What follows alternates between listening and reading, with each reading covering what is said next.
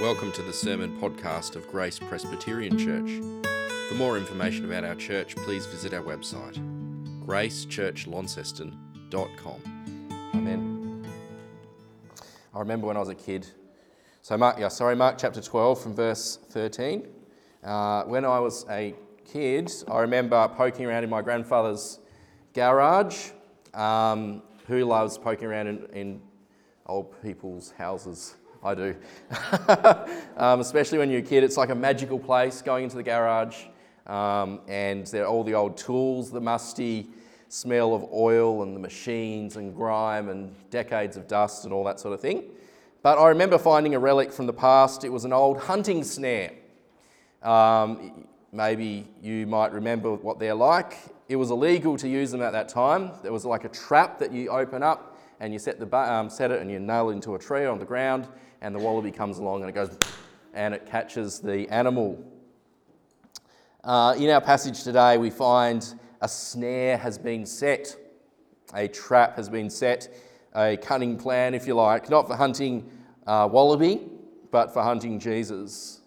The enemies of Jesus are trying to trap him, and if you've noticed that as we read that out, there's that word catch and trap repeated in there.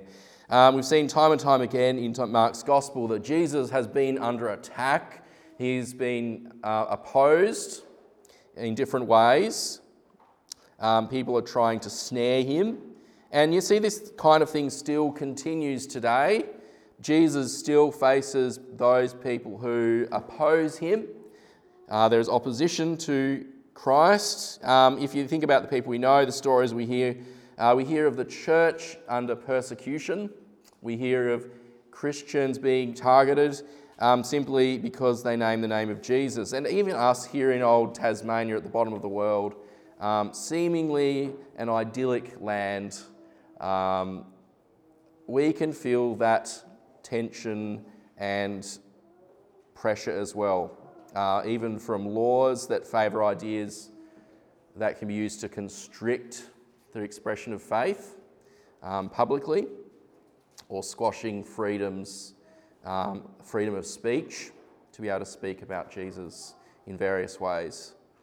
And there's other examples, of course. But we must remember that if we feel any opposition to the church, if there's persecution of the church in this world today, it's not new. It's not new because it happened to Christ.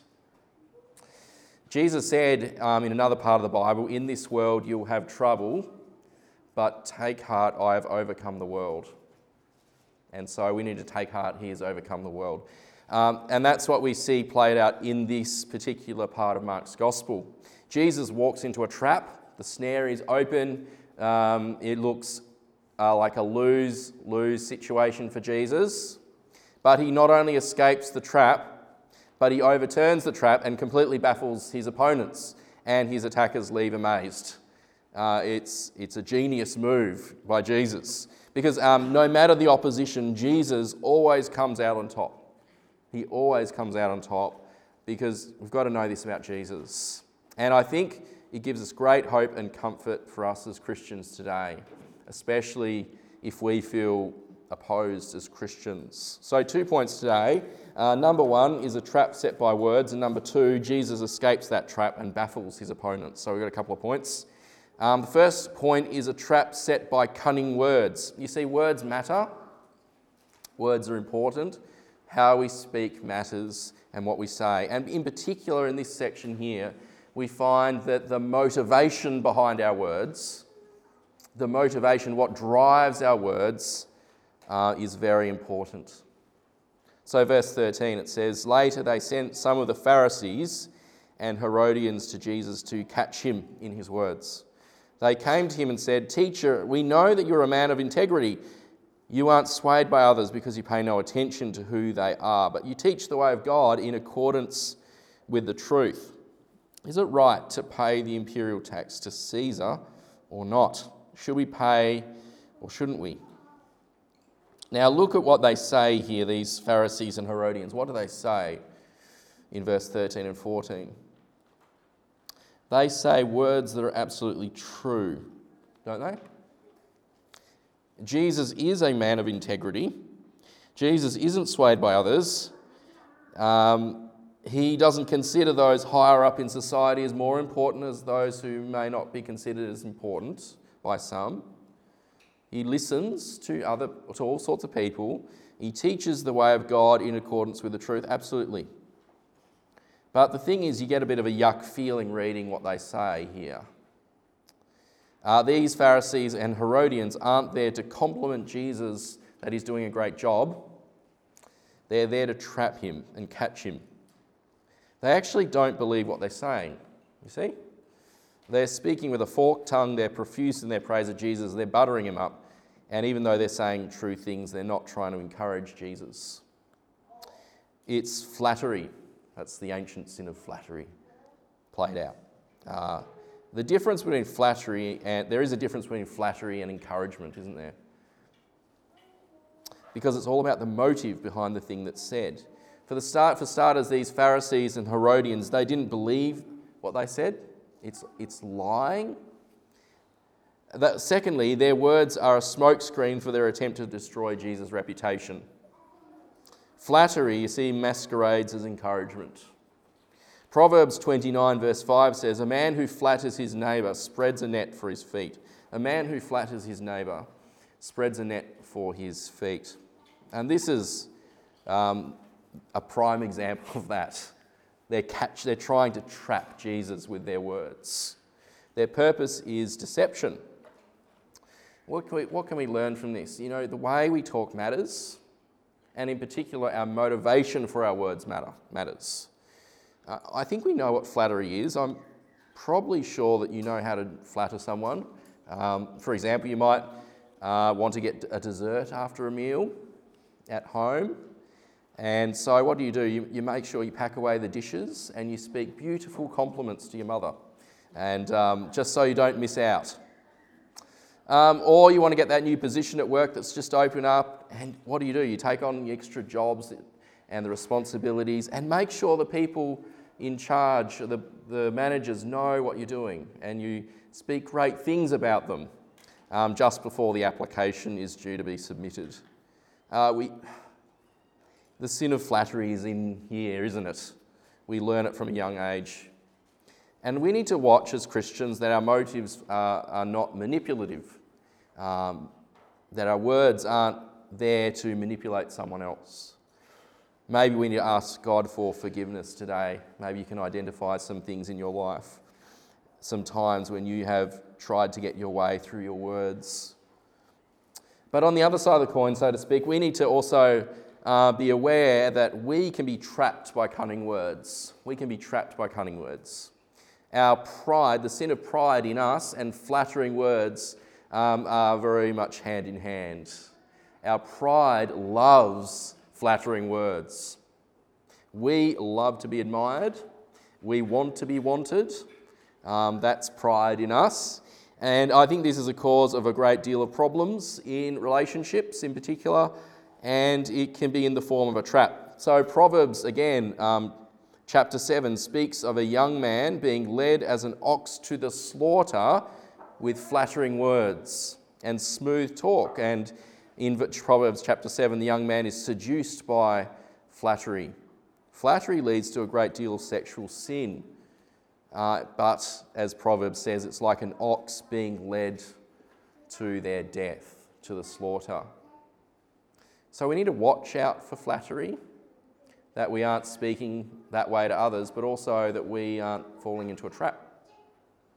Keep watch over your heart and be aware that our pride loves to be flattered. As Christians, we need to be rather, on the other hand, putting on the fruit of the Spirit, watching how we speak, guarding our tongue. We need to be truthful people who speak the truth in love from a humble position. We need to be honest in the way we talk. And when we speak, we need to make it our aim not to get what we want from someone, but the aim to genuinely want the best for other people. Kind words from a good heart are wonderful. Kind words are wonderful and powerful. Encouragement. We are meant to encourage others. but from a heart that genuinely wants others to go well. Commending others is good. Our words to be out of love for our neighbour. And so as we come to a second point, Jesus, he escapes the trap. He escapes the trap and turns the tables. And so they leave amazed. So verse 14 again. Is it right to pay the imperial tax to Caesar or not? Should we pay or shouldn't we pay? Should we or shouldn't we? It's a question, isn't it? Now there was this recent craze on social media about how often men think about the Roman Empire. Has anyone heard of that? Yes? No? Yep. Women asked the men in their life how often they thought about the Roman Empire and how much, to their surprise and shock, that the Roman Empire comes up several times a day, maybe, or month. But what's more interesting is that these people in this story thought about the Roman Empire all the time. They were actually living in the Roman Empire, the Pharisees and the Herodians. It occupied their brain all the time. The Pharisees, importantly for our passage today, they wanted the throne of David to be restored. They wanted King David's line, Israel's kingly line, back on the throne. And the other group, the Herodians, there's not much recorded about what they actually stood for, but they were probably loyal to King Herod and that royal dynasty. And what the Herodians and the Pharisees had in common is they wanted political independence for the Jewish people. They didn't like the Roman Empire. They didn't like it. They didn't like that they were a subjugated people. These Romans were in their land ruling them, and they did not like it at all. They didn't like the poll tax, this tax they had to pay to the Roman Empire for the privilege of being occupied. It would grate against their national identity as Jews. This tax was a reminder they were in Roman-occupied territory. The tax reminded them they had overlords. And so they come to Jesus with a cunning plan. They come to catch Jesus out, either to get him to say something that would land Jesus in trouble with the Romans, or to say that something that would give them evidence that they needed to haul him before the Roman authorities and say this man has committed treason and get Jesus out of the way. Or if Jesus says, don't pay your taxes, it would put Jesus at odds with every single Jew around him who didn't like the Romans. So it's a perfect trap. Lose-lose situation for Jesus. Say, don't pay your tax, in trouble with the Romans. Pay your tax, in trouble with the Jews. Lose, Jesus. But of course it doesn't go that way at all. So verse 15, Jesus responds, but Jesus knew their hypocrisy. Why are you trying to trap me, he asked. That word for trap, verse 15, is the same word that means test. Why are you trying to test me? And this is an important word in Mark's Gospel. It was first spoken to the devil in chapter 1, to Satan. The evil one was testing Jesus in the wilderness. And like Satan had done earlier, he continues to test, continues to attack, continues to try to catch Jesus, and this time through these Herodians and Pharisees. There's always been opposition to Jesus, and it has a devilish origin in the Gospels and continues today. We're meant to see this as Satan trying to thwart Jesus here. So verse 15 says, bring me a denarius and let me look at it. They brought the coin and he asked them, whose image is this and whose inscription? Caesar's, they replied. Now I don't have a denarius with me. I'd love to get one, but I have a 10-cent coin. Do you want to look at the back of the coin for me? What's on the back? Can you tell me? A person. Do you know who it is? Does anyone know who's on the back? The Queen. Yes, that's right. The image on the coin, the picture on the coin indicates who is in charge of the money. So can I have the coin back? Thank you. This is my pocket money for the week. No. 10 cent, yes, there's Queen Elizabeth on the back there. And it actually indicates who this currency really belongs to. We're just borrowing it from the Queen. And that's really what Jesus is saying in this passage here. Whose face is on the coin, on this denarius? Whose face? Caesar's, the Roman emperor. And to make matters worse for the Jews, the inscription on the denarius read this: Tiberius Caesar Divi Augustus Philus Augustus, which means Tiberius Caesar Augustus, son of divine Augustus. And on the other side of the coin it says Pontifex Maximus, which means high priest. They didn't like the tax, not only because it said Rome was in charge, but because the writing on the coin was blasphemy. It says Caesar is divine and he's a high priest of the gods. Caesar is divine and it's a high priest. It's blasphemy. So verse 17, give back to Caesar what is Caesar's and to God what is God's. Give to Caesar what belongs to Caesar. He's the head of state. You Pharisees, Herodians, you guys might not like Caesar. And they didn't. You might not like the Romans. And yet Jesus says, give to Caesar what belongs to Caesar and to God what belongs to God. It's a revolutionary idea. It's a revolutionary idea. Jesus understands the state, the authority of the state. That's what he teaches here. And he's saying loyalty to Caesar and loyalty to God aren't necessarily in conflict. You can obey human authorities, you can obey Caesar, and at the same time still obey God.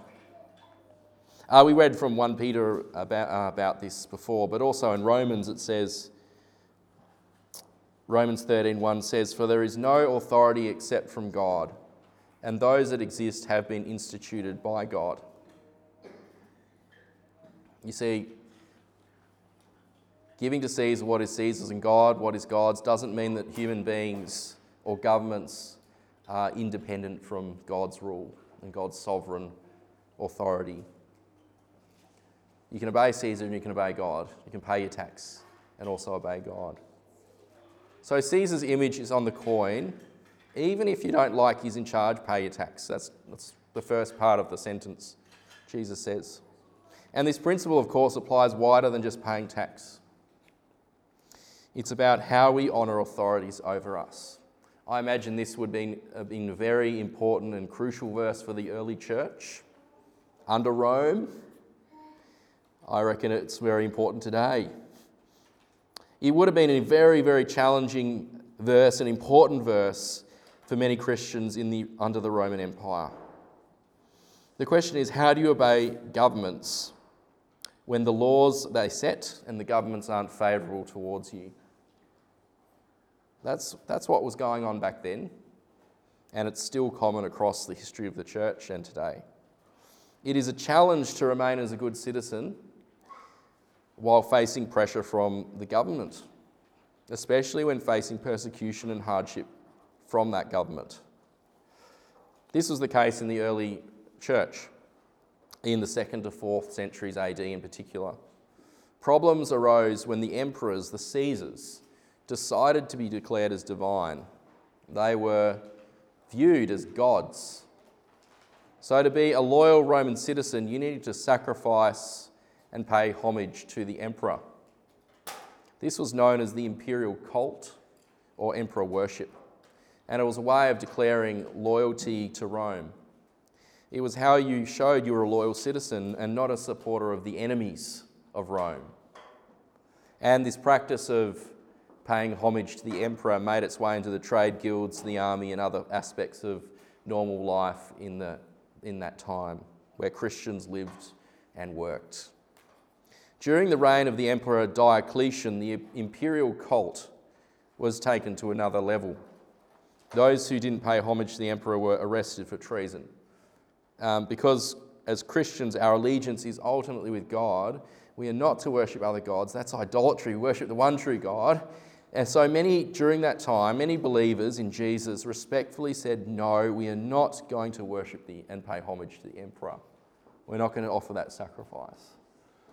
And the authorities in some areas used this situation to bring a great persecution against the church. Many Christians during that time refused to compromise and were executed for their faith in all manner of cruel ways. You know the saying, thrown to the lions? That was literally what happened to many Christians. When authorities go bad, and they do because they're human, they're sinful, like it did under Diocletian, and what it's like in the number of places around the world today, even in Australia. We live with flawed governments. When humans are in charge, there is sin, there's trouble and mess. It is a challenge to consider what it means to give to Caesar what is Caesar's. It is hard. And we should pray for our Christian brothers and sisters who live in places where the government or the police are hostile to Christianity. But Jesus says we owe obedience. He says we owe obedience to human authorities as far as possible. It's our Christian duty. You see, a Christian can serve God and obey the law, even under an oppressive regime. A Christian can serve God and do what your manager at work says, even while you could do their job better than they could. A Christian can serve God and honour their parents, even while their parents aren't great. God is owed our highest allegiance, and the way we do that oftentimes is by honouring the authorities He has set in place over us. But at the same time, we need to realise that God requires total allegiance. All in, 100% allegiance. Because there are times when Caesar and God are pulling in opposite directions. There are times in the scriptures when this is the case. I think about the Hebrew midwives in Exodus chapter 1, who hid the children, the baby boys, from which was against the order of the king of Egypt. They hid the baby boys so they wouldn't be killed. It says in Exodus 1, the midwives, however, feared God and did not do what the king of Egypt had told them to do. They let the boys live. Or Daniel, the book of Daniel and his friends. They stood up to the king of Babylon and did not bow and worship an idol. Or Peter in the book of Acts. He was told to stop preaching, Peter. And he says, we must obey God rather than men. Our allegiance is to God. And when human authority does something, says something or acts to tell us to do something which is contrary to God's word and what God says, then we say respectfully, no, we're going to obey God. So back to verse 17. Imagine the Herodians and the Pharisees. They would have been thinking halfway through that phrase, we've got him. Yes. He's just said, pay your Roman tax. No one's going to like Jesus after that. Everyone's going to hate him. The trap is shut. The snare is closing. But then the second half of the sentence sinks in. It sinks in. And they're totally blown away. Jesus has not only gotten out of their trap, but he's turned the tables on them. What's going on here? He knew their hypocrisy, you see. He knew they were hypocrites. He knew their hearts. He reveals what they think about Caesar. They didn't want to pay tax. But more importantly, he knows what they think about God. You see, we, according to Scripture, are to give back to God what belongs to God.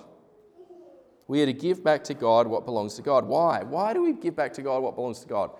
What actually belongs to God? What belongs to God? Everything belongs to God. You see? We belong to God. You belong to God. This world belongs to God. Now, you might think that's a bit ridiculous, or you might recoil at that idea, but the truth is that God is our creator. He's the one who made this world. He's our maker. And we and everything else belongs to him. Not only that, we're in his image. Jesus says, look at the coin, there's an image on that coin, but if you look around this world, the image of God is everywhere. Right? We're in his image. We belong to him. God is not a cruel master. He's not a cruel master. God owns by giving. God created us. He made us. This universe didn't magically appear out of nowhere. He didn't have to make us, but we are his. We're his creation. He did it anyway, out of love. So we belong to him. He's our creator. We owe him everything. Jesus says The more important question is, O Herodians and Pharisees, whether you're giving to God what belongs to God. Are you living for God? Are you giving back to him your life? And the answer is no, they're not doing that. They were hypocrites. Jesus knew that. They were hypocrites. They knew it too. And so they're amazed, verse 17. They were amazed at him.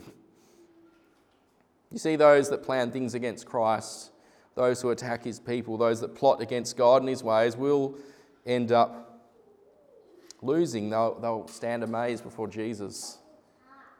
They might seem like they're gaining ground against Christ and his church, but God wins. And it's utterly foolish to think we can thwart God's plans or take the Messiah off the throne. In the end, Jesus will get all the glory. And so the question is for us as we wrap up, are we giving to God what belongs to God? Are we giving back to him what belongs to him? That's what he asked those people there that day. And he's asking us that same question. Are we all in with Jesus? Is everything on the table? Everything belongs to him anyway, but are we trying to keep some back for me? Does God have my everything? Does he have my plans and my time, my energy? Does he have my love? Think about Jesus. Think about Christ. Jesus embodies this very idea of giving. He lived this out. He gave himself to God at a far greater level than any one of us can or do. When Jesus holds up that denarius and says, "Give back to Caesar what is Caesar's and to God what is God's," he was going all in. He knew the stakes, and yet he gave himself wholeheartedly to the will of his Father, and that would lead him to be crucified by the Roman authorities, by Caesar's men. Jesus willingly gave himself more than we can imagine for us, so that we might belong to God not only as his creations, but as new creations, as saved and redeemed people. God gave the gift of his only begotten Son, because that's what God is like. He's a God who gives and gives and gives because he loves us. And so, are we giving back to him? Are you going to give to God what belongs to him? Yourself, your life? Is everything on the table? Keep nothing back. It might seem like a risk, but with God, it's nothing at all.